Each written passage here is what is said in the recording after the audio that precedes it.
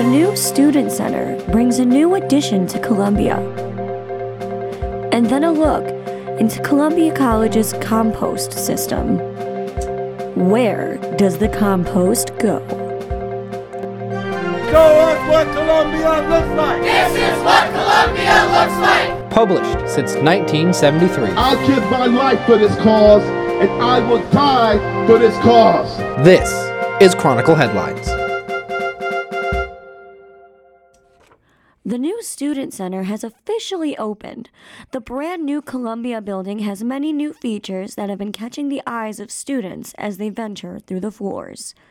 A fitness center, cafe, various lounging spaces, and more are now packed with students. One particular new addition to the college via the Student Center is the reflection space. This room is located on the 4th floor of the new building and has caught the eyes of many that have walked by. The space may be used in a variety of ways. The entrance of the room holds a foot washing station, storage shelves, and a large mirror. These can be used for students who wish to make ablution for prayer, such as Muslim students. Going further into the room, you will find rows of chairs facing the wall. Here, students have the opportunity to reflect, pray, meditate, and regroup. Many people of the college are not aware of the new space available to them, and if they were, many were confused as to what it was for. To help us better understand, we have here with us Andy Dutil, director of the new Student Center. Thank you for coming in, Andrew. We really appreciate it. No problem. So, can we start by asking, when did the idea for the new reflection space come about? I can't really tell you exactly when, because it was before I started on the project. So a lot of the programming for the building was really set through student sessions with early student sessions with the engineers and the architects. Sorry, I couldn't think of the word. So with the architects, when they planned out what should be in the building, the different types of activities and needs that the campus had. And so I think the idea of some sort of space for prayer and meditation came about really through students expressing that was a need on campus. And so that was part of the early programming and planning for the building. For those who aren't aware of what this new reflection space is, how could you summarize it? Well, right on the wall, it says kind of what the space is. So it's really a quiet space meant for reflection and prayer. It is totally irrespective of any sort of faith tradition. It's really just a quiet space for whatever students see fit in the room. Why did the team decide to implement this new space? Again, I can't really speak to the origins of things because that was really before my time. But again, I think it just came down to students asking for the space. And so students seeing a need, that there was a lack of any sort of space for prayer, for meditation, for reflection, and just generally a quiet space to go and clear your mind. And it was also, that it's on the 4th floor of the Student Center, which is really based around wellness and around fitness. And so it's just another space to sort of work on those mental wellness aspects that students need with such high stress of current college life. Yeah, so would you say that there really isn't a specific target audience for this space? No, not at all. I mean, it's open to anyone on campus, faculty, staff, students, and there is no sort of rules or requirements for use of the space other than just being respectful of other people and of other faiths and keeping things like electronics quiet and, if you are going to listen to music through headphones, just so that the space is accessible and open for anyone who wants to use it. Mm-hmm. So in the space, because I'm vice president of the Muslim Student Association, so I was very happy with this new addition to the Student Center. I really like it. Can you walk me through the entrance part of it, because some students were confused as to why there is a wash station. Sure. I, as a Muslim student, understand, but for those who don't, How would you describe that to them? So from what I know of the early planning of the building, that was a request that really came from our Muslim student population, was to have a foot washing station. I know there's a proper term for that I'm not aware of. But so it's really an anteroom into the space, and it's meant to be dark and reflective and allow for a sort of a passageway between the entrance and the actual room where people will be praying, meditating, sitting quietly. So that room was designed, it has a mirror and some storage and a place to put your shoes if you want to take your shoes off, and then the foot washing station, which from my limited knowledge of Muslim faith is part of the prayer process and ritual. And so that is available for our Muslim students to use. Yeah, so also being vice president of the Muslim Student Association, alongside being very appreciative of the space, I wasn't informed the space, along with the president, we weren't informed that the space was available. Is there going to be any type of advertisement per se for students to learn a little bit more about it or maybe see it? It is a little bit hidden. It's there on the 4th floor. We've seen it. It's a beautiful space. But how could students find out about it if they don't know about it? Sure. Well, that's just one of the aspects that we're sort of behind on in the building with so many delays in construction is just getting the word out about our different spaces, and whether it's that space or the fitness center or our coffee shop or some of the other kind of new amenities that are on campus. And so we're working with student communications to start getting some information out on the app and websites. We're working on our social media accounts. And so that's kind of all in the early stages right now. Part of what we had hoped is that students would discover it on their own, and then we can sort of see how it's used. And we track numbers in the building and how many people are in spaces and at what times. And that'll allow us to form sort of policies and procedures and things based around how the space is being used. But we're certainly looking for help in terms of how we can better spread that word and how students can be aware of everything in the building along with that space. Right, and it's a great space to have. I was in there a couple of weeks ago with the president of the Muslim Student Association, and a group of students walked in and they were very confused as to what the space was. One of them flat out said, oh, this is disgusting. Why would they have this on campus? While 2 Muslim students were standing right there. So for those who aren't really aware of what this could potentially mean to practicing religious students, how could we as students better project what this space is for? That's a tough question because we don't want to be too restrictive on anybody. Obviously, some people just are sort of ignorant about other faiths and other people and probably aren't, being appropriate in the space, it sounds like, from what you just said. But we do have some basic information as you walk in the space and in the space about, how it should be used and how to be respectful of other people. But again, those are sort of things that we're working on and that we will be reaching out through student organizations and people like yourself to help us. How do we better define what's expected in a place like that and in a space like that, and how we sort of educate people on proper etiquette in those spaces. These are types of spaces that are becoming more and more prevalent in student centers and student unions. A lot of my counterparts are implementing these types of spaces in their campuses. And I think everybody struggles a little bit at first with just getting the campus used to having spaces like this. And so it'll take some time, but we'll get there, and we're certainly looking for any help that we can get. So one final question I have, you kind of touched on it, but what do you hope will come from this space? I hope it's a space that's inclusive and open to all people on our campus and to those who need a place to pray or want a place to meditate or pray, that this is a space on campus that's accessible to you and safe and inclusive, and then it just gets used, really, just like the rest of the building. We want to have spaces that our students enjoy and that are meaningful and impactful in your life here on campus. Some reaction from religious organizations on campus have been positive. Junior Public Relations major and president of Hillel, Jacob Ashley, is very fond of the new space.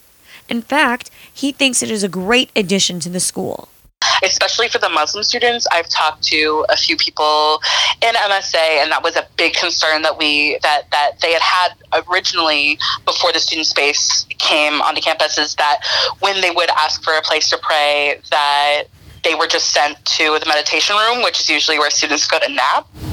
And I think it's really great for options for Jewish students, Muslim students, Christian students, everybody to be able to actually have a place to go and pray and actually have a dedicated reflection space on campus that isn't just a glorified napping room. The reflection space is now open to all students on the 4th floor of the brand new Student Center. That's all for this story, but do stay tuned for more.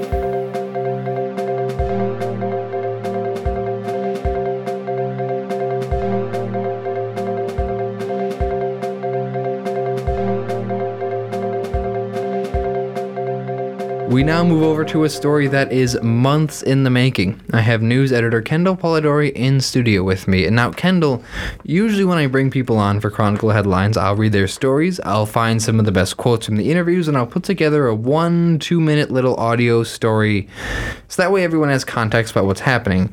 With your story, that was just difficult to do. Now, again, this was months of reporting. It's got a lot of different angles and twists and turns. So can you tell us, just at least briefly, if possible, what is your story about? Yeah, of course. So back in March was kind of when I first came up with this idea of going forward with the story regarding composting or sustainability at the college, just because I transferred to Columbia last semester and I attended new student orientation, and I saw that they made it a pretty big deal about, composting, and they had people stand by the composting bins and making sure everyone knew what to put in there, what not to put in there.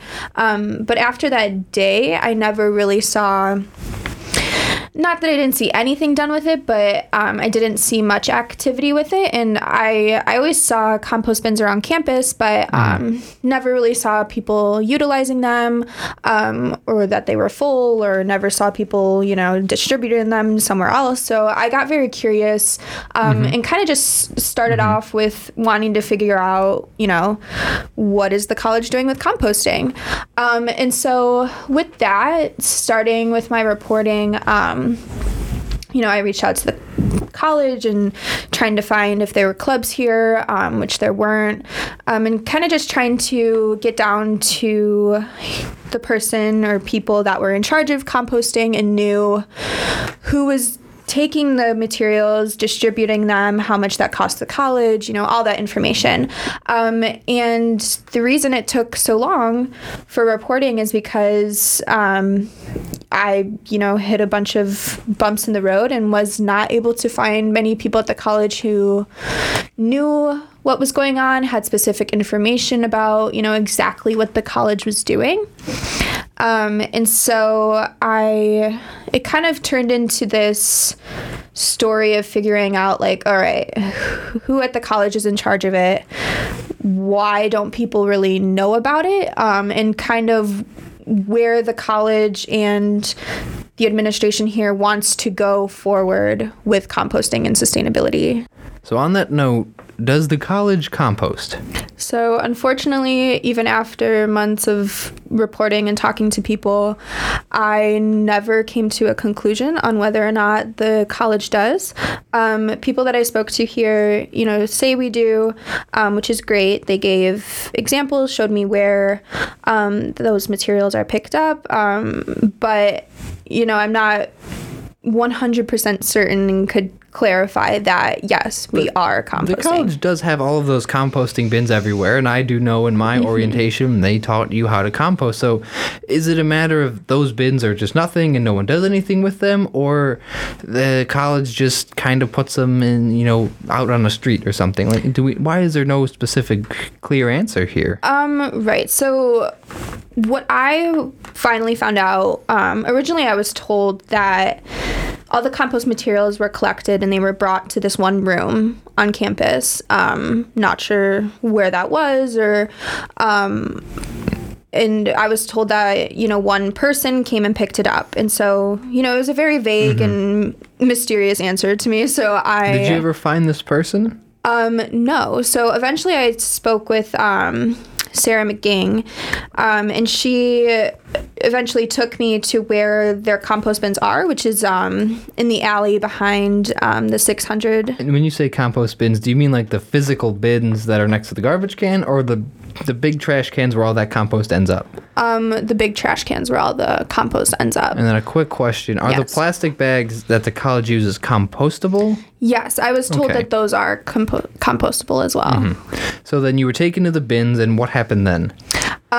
So we were taken to the bins. I was with one of our staff photographers, Ignacio, and he got photos of those.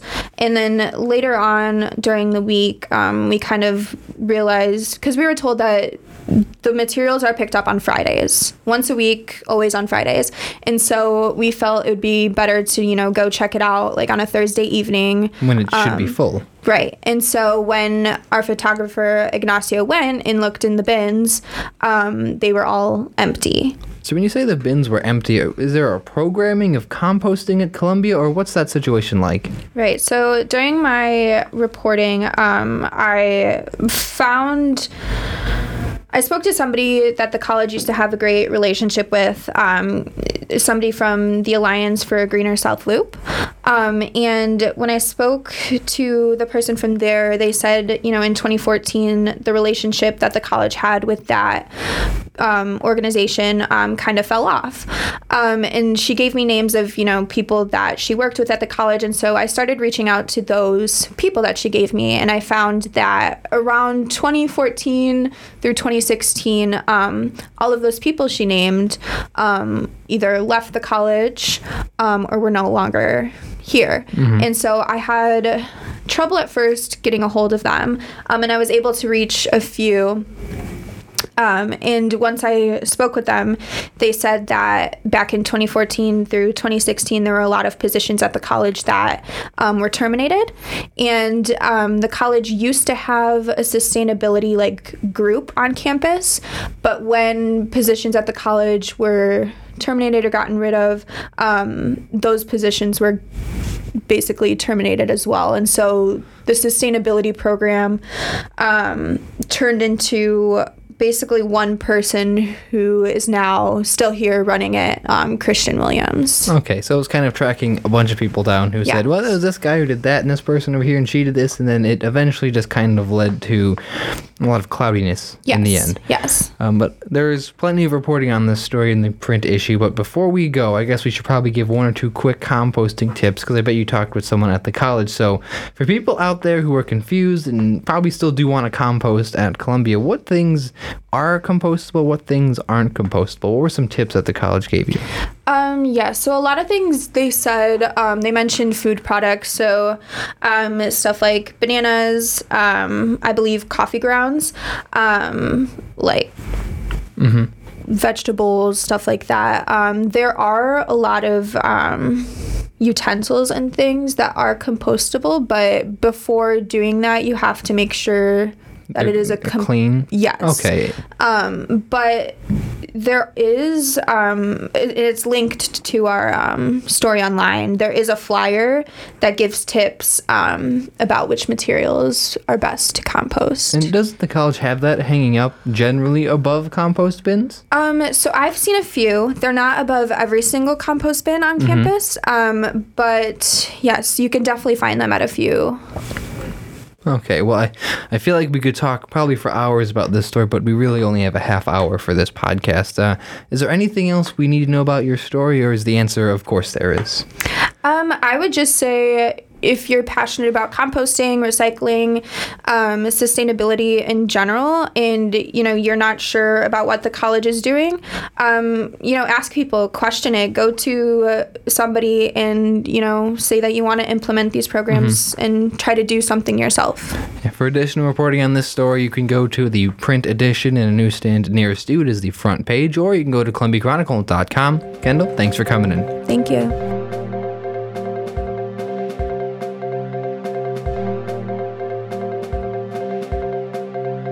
Thank you for tuning in to this week's episode of Chronicle Headlines. You can check out all of these stories and more in our print edition available on campus, on our website ColumbiaChronicle.com, and our additional coverage on social media. We are at CC Chronicle on Twitter, Instagram, and Snapchat, and The Chronicle on Facebook and YouTube. Chronicle Headlines is made possible with the collaboration of our staff of the Columbia Chronicle and WCRX-FM, Chicago's Underground, under the leadership of the Communications Department of Columbia College Chicago, Suzanne McBride, Chair.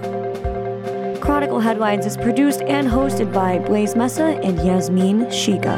Show us what Columbia looks like. This is what Columbia looks like. Published since 1973. I'll give my life for this cause, and I will die for this cause. This is Chronicle Headlines.